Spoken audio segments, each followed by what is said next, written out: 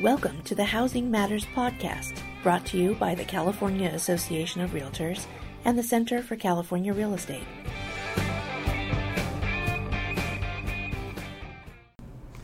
Hi everyone, thank you for joining us for another Housing Matters podcast. My name is Oscar Wei, Senior Economist of California Association of Realtors. And I'm joining him, Jordan Levine, also a Senior Economist here at CAR.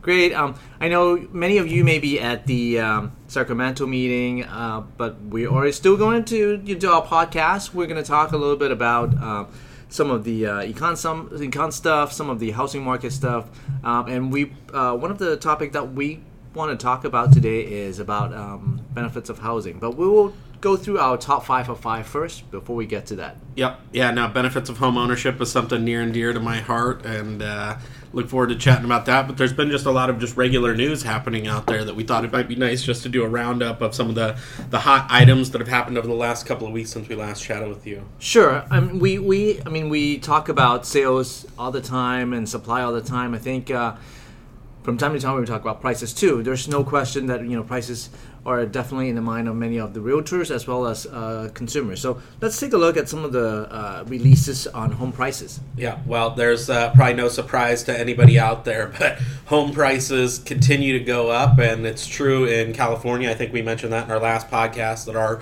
March numbers actually showed California home prices going up at an even faster rate than they have been. But also, I think all of the major indices out there that also track home prices in addition to CAR showed some pretty robust growth as well, right? Yeah, and the national numbers that usually catch a lot of attention, the Case-Shiller figure just released, a national home price NSA index was up 6.3%. Now, keep in mind, of course, Case-Shiller is usually a month behind compared to some of the other numbers like our numbers. Right, and it's national, so it's going to include what's happening in California on top of like what's happening in Ohio and stuff like that. Yeah, but even at the national figure, it seems like it's pretty high. So even nice robust growth in some of those other states as well. Very high number, 6.3% to be exact.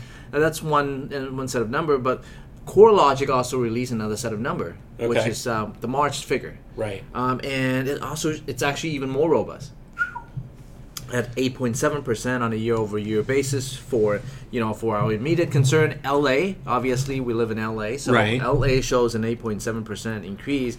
For some of the other areas like San Francisco, obviously you wouldn't be surprised if it shows a double-digit increase, right? Wow. Yeah. No. I mean, I'm not surprised. I'm just saddened. I know. Unfortunately. But, prices really have shown no signs of losing momentum. I think even in the face of some of these headwinds like lack of supply and tax reform. And interest rates. Right, and higher interest rates. I mean, man, those have gone up like gangbusters. I was just putting my slide deck together because I'm going up to Sacramento for the business meetings, and what I saw was, pretty sobering that we're at 4.6%, give or take, in the most recent data, and that's an astonishing number. That's like 110 basis points from where we were just before the presidential election. So, I know. We didn't have as many rate hikes in 2017 as what we originally thought we were going to have, and yet rates are still really high. And yet, in the face of all of that stuff, double-digit growth from the CoreLogic number in San Francisco, almost double digits here in LA.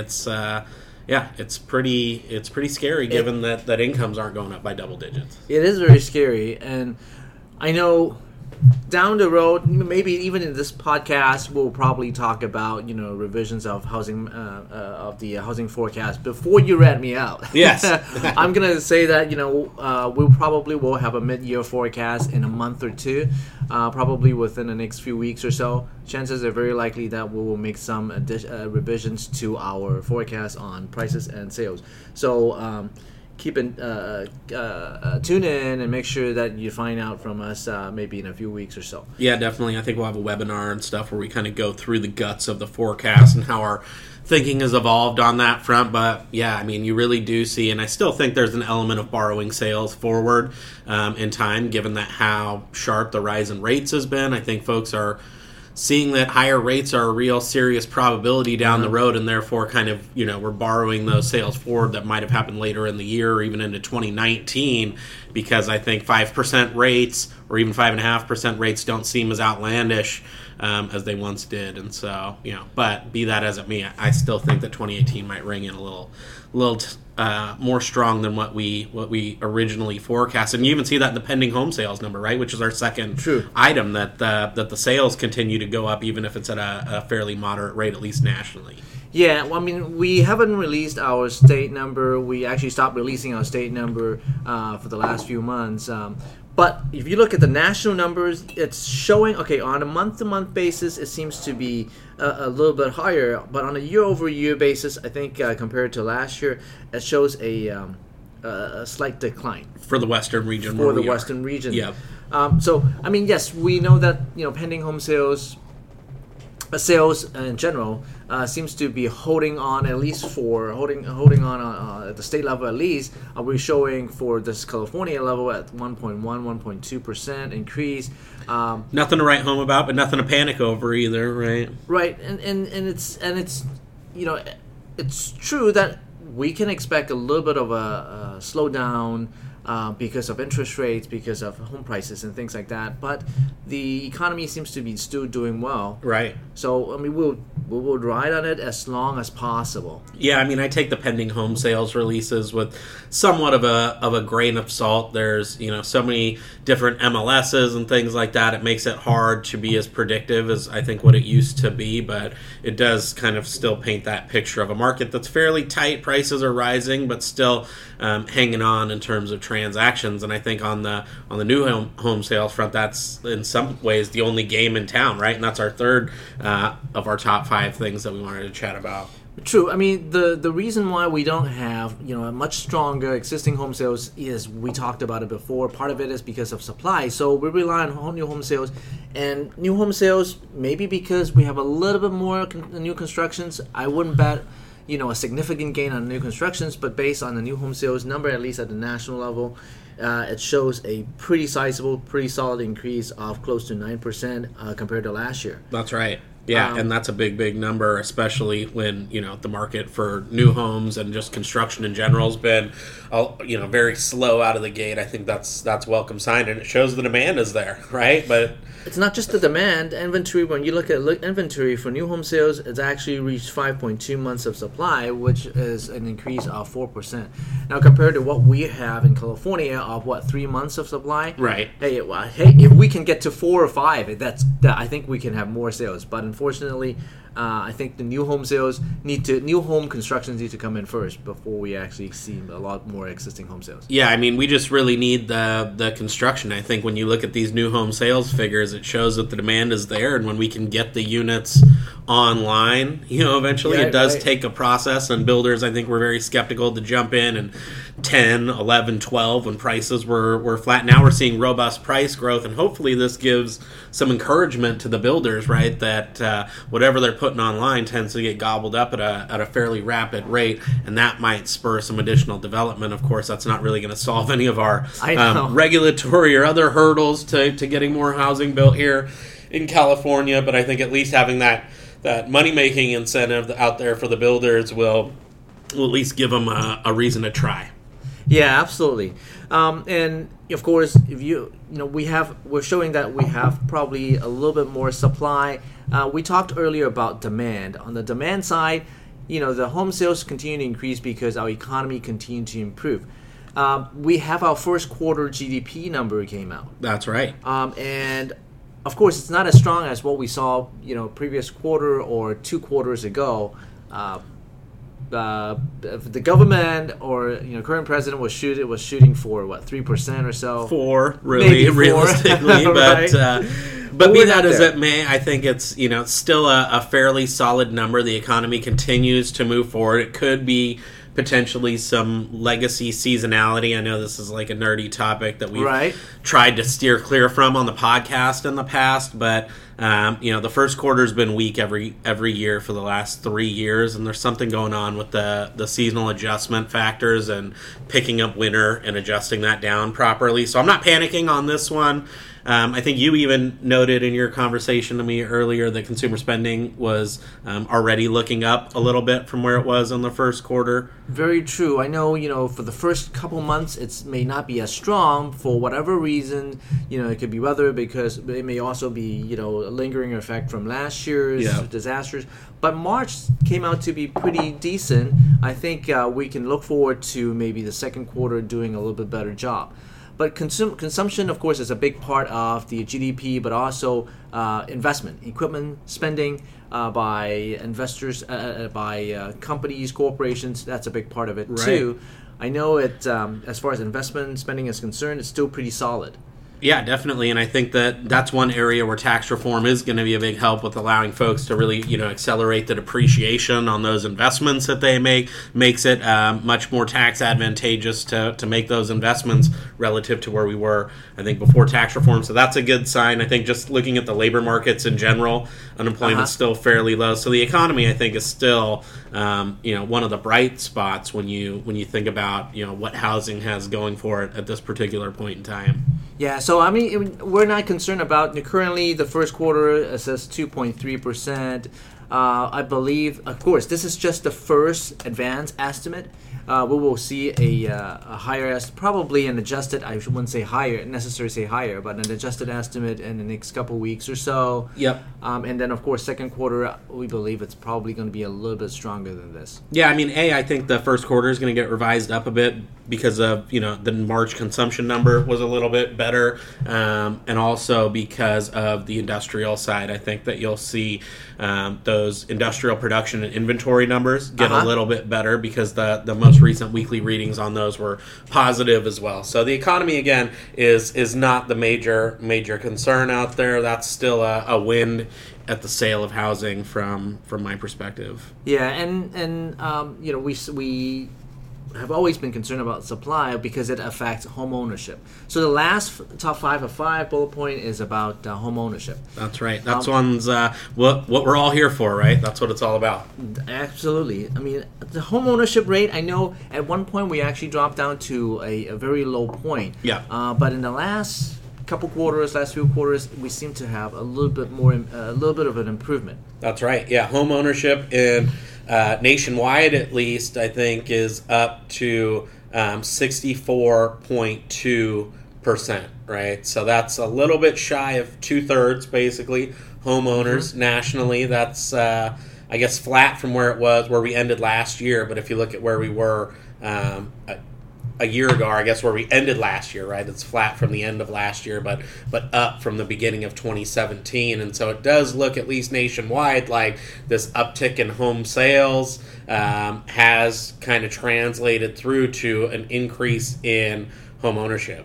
And of course, we kind of gave you the idea that it's still at a low level because, when you take a look at the peak. Yeah. The peak was in 2004, and it was close to 70%.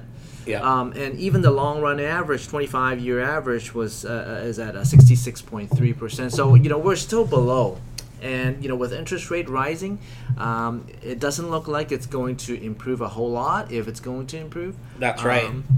Yeah, and if you think about it, historically, we're a country where 2/3 of households own their own home, and that's been something that we've supported and wanted as a country. And I think that the headwinds are strong for it, and even though we've seen this bit of an uptick, as you mentioned, we're below what we would call a quote-unquote normal level, even though the nation has seen an increase in home sales over the course of the last couple of years. And I think what's important to keep in mind there as we think about the trajectory of home ownership going forward is, what's going to happen in California. We're almost 13% of the national population base. And when you look at the home ownership numbers at the state level, the uptick in home ownership really stalled out. So I think we went up from 55.2% at the end of last year to 55.4% in the first quarter. That's what the number looks like. Wow.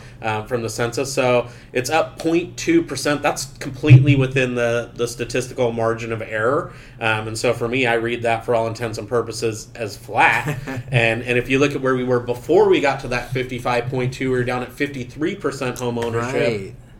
And I really do think that we've seen this, again, pulling forward of sales where both we had an unseasonably strong winter, both at the end of 2017 in October, November, December in particular, and it kept going into January, February, not as much in March, but definitely into January and February. We had a lot of strong sales activity that folks, I think, were really trying to get ahead of either tax reform being implemented or rising rates and things like that. And so what you saw was that we got more folks into home ownership earlier in the year than we normally do, and I think that's, inflated the picture of home ownership or made it look more optimistic than it really is, because all those folks didn't wait till summer and their kids were out of school to buy a home. They went out and bought them now while they could get in at a cheaper rate and what have you.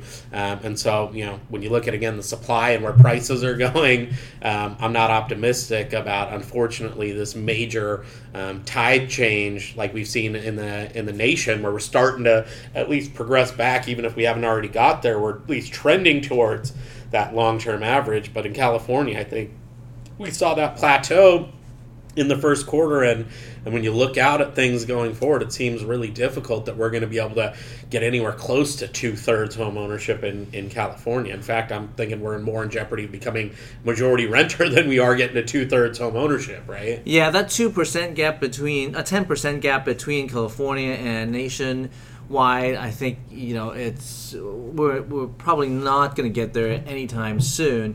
And, just to kind of revisit, the point that you mentioned earlier, as far as price is concerned, because we do expect home prices actually to hit a new peak. Right, that's right. Probably in June or July. So it's very unlikely that home ownership probably will continue to trend up. And another point that you made was very, very valid is usually at the beginning of the year or at the end of the year, we see an increase in first-time buyers because they don't want to compete with some of those who are buying for family, a bigger size of home. So we see a bigger increase in first-time buyers usually at the end of the year or beginning of the year. When the market's not as busy. Right, and that's probably prompted home ownership up a little bit. Right, yeah. And of course, home ownership is something that we want to talk about today, and that's why we moved that to the last bullet point. Is home ownership is actually very, very important. Yes, I mean that's the American dream, and we talked about how home ownership help us accumulate wealth. Yep. How it actually may even help out with wealth inequality and all those other stuff. But there are other benefits that is not necessarily just financial related. Right. Some of the things like home ownership help, improve our health, for example. Home ownership help improve the educational attainment. And also, help to improve the neighborhood and make it a little bit more safe. Yeah, definitely. I mean, I think that there's, the social benefits are absolutely, critical and paramount. In some ways, the kind of unsung heroes of home ownership. I think that there's, when you have a dog in the fight and things like that, you have more of a vested interest in what happens in your community. You're more engaged with all of the, political and planning processes and things like that happen. The educational attainment side isn't just for you personally, right? Like, yes, if you own your own home and you have more wealth, you're able to pursue other, avenues and more opportunities, but it's also multi-generational, and I think you talked about how it's a tool for improving poverty or reducing poverty and reducing inequality. And it's also something that helps to keep poverty and inequality persistent in the areas that don't manage to get folks into home ownership. They're not able to start climbing those ladders of opportunity. And I think that, those neighborhoods that have historically not had much home ownership are still the ones that you fast forward, 50 years to today, that are still the ones that are having, a lot of the difficulties. And I think that, just on a personal note, I mean, my dad was somebody who didn't graduate high school at all, right? He was not somebody who was you would have looked at in the 50s and 60s and 70s and said, this is a guy who's, poised for success and his kids are going to be some real winners. He didn't graduate high school. He slept through school and all that, but he was able to, through grit and hard work and whatever, and his charisma and whatnot, he got into home ownership and was able to use that as a springboard, not necessarily to go out and get his MBA or do anything crazy like that, but that was why, I was able to focus on getting good grades in school and not going out and plowing the fields or whatever the case may be, or more likely, working at the mechanic shop with them or whatever, and really focus on my studies and be able to go to university, and why I'm sitting here talking to you on this podcast today. So, and probably why, my kids will put me to shame by building something great or doing some, crazy thing or becoming awesome, at whatever it is they choose to do. A lot of that will be able to be traced back to that kind of tide shift that my dad took in terms of getting into home ownership, and he took that as far as he could, but it's really my kids and their kids who are really going to be the ones who are going to benefit ultimately from that home ownership the most. And I think that, that's the type of thing that we want to extrapolate out to society at large, right? Is so that more people get those opportunities. Yeah, I mean, you nailed it on the head. I mean, there are proven studies that shows that dropout rates are lower for people for a higher home ownership neighborhood. There are people who perform a little bit better in terms of math and in terms of reading capability, and as you said, post-secondary degree. Yep. Home ownership kind of nurture that, help to improve the educational attainment on that. And the reason for that is because there are quite a few reasons. Yeah. You mentioned a few, but anecdotes, but and one of the some of the evidence that back it up is, or it's maybe a theory to back it up, is, of course, when you're a homeowner, you're investing a little bit more in your neighborhood because your wealth is tied into your property, right? And so, of course, you care a little bit more about how the neighborhood is. You monitor your kids a little bit more because you don't want them to behave in a way that actually would put a negative impact on your property as well as your neighborhood. So it's all tied in. Yeah, definitely. And I think the important point there is that even in the academic studies where they do very complex, rigorous mathematics, a lot of it, people will say, well, that's because these, people who own homes are in, better neighborhoods or higher income and things like that. But even, in these academic papers where they go out and do real rigorous empirical work, they see that even after controlling for,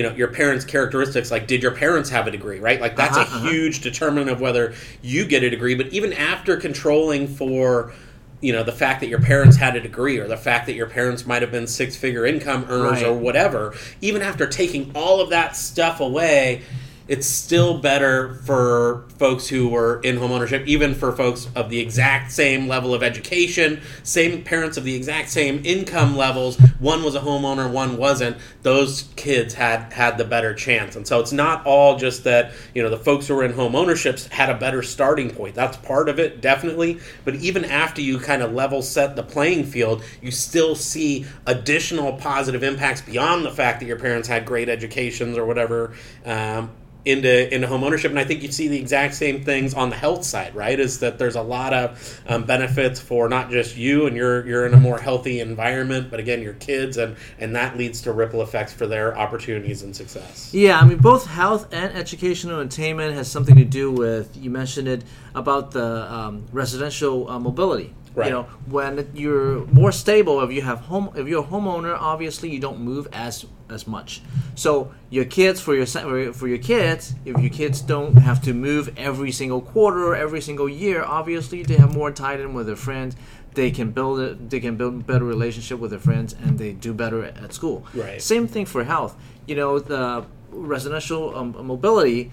If you have to move a lot, that means, you know, you may not necessarily be able to, you may be a little bit more stressed out as far as, you know, your mental emotion is concerned. But if you're a homeowner, you're a little bit more stable. It's actually reduced your stress a little bit. Definitely. There are other factors that affect health as well. Yeah, I mean, even just like the mechanics of it, right? Like changing doctors all the time, I think that's very is true, a huge one. You move around all the time. You're not in the same place. You're changing jobs potentially more often, and so you're not able to go out and just get regular checkups, right? Your health kind of takes a back seat to your more regular day-to-day kind of economic instability, your living instability situation, and things like that. And I think that you know, from an economic standpoint as well, the economy benefits when we have people who are dug in, able to be productive, focus on you know, doing work and things like that. So I think that you know, it's all kind of tied into housing. I think that whether we're talking about health, education, inequality, wealth accumulation, what have you, it all can be traced back to housing, and of course, you know, that which largely can be traced back to housing supply and the ability of just regular people, I think, like my dad, to have that within their reach, to go from, you know, working at a regular job and getting their foot on a property ladder and using that to start this kind of chain of snowball effects that will hopefully take people into the future with all those benefits. Yeah, I'm glad that you touched upon, you know, the you know, regular people, you know, being able to buy a home. You know, that of course is about affordable housing also. Right. And when we talk about affordable housing, you know, if it is easier to attain home ownership, you know, if it's affordable, that actually you know, help health in a way that, you know, if you have more money allocated to not the biggest percent on your housing, but you can allocate some of the money on, let's say, nutritious food, right, or medical expenditures.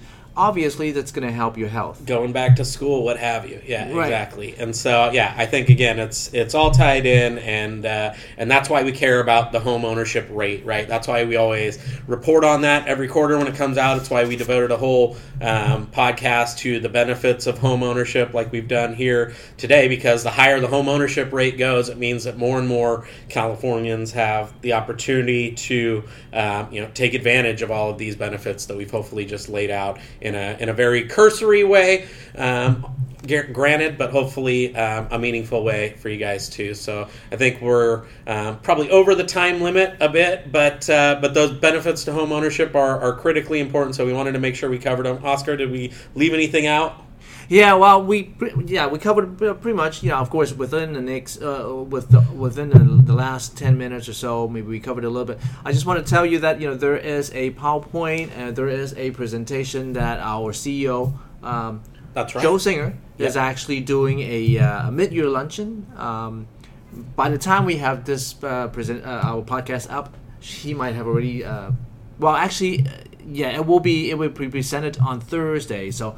It probably will be, by the time you listen to it, he may be presenting it, but I believe that PowerPoint presentation will also be shared on our website, so, you know, look out for it. Yep, go over to car.org, click on the presentations archive, and you'll be able to download Joel's presentation, which goes into a lot of the issues that we discussed here in much more detail, and kind of also recasts it in the context of California's economy and housing market in general. So with that, we will leave you for a couple of weeks, and we'll be excited to be back with you again soon. All right. Talk to you later. Thank you.